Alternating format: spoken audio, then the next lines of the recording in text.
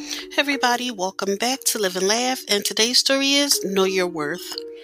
When someone treats you like you're just one of many options, help them narrow their choices by removing yourself from the equation. Sometimes you have to try not to care, no matter how much you do, because sometimes you can mean almost nothing to someone who means so much to you. It's not pride, it's self-respect. Don't give part-time people full-time positions in your life. Know your value and what you have to offer, and never settle for anything less than what you deserve. Thank you for listening. If you know anyone that could benefit from this story, please go ahead and share it.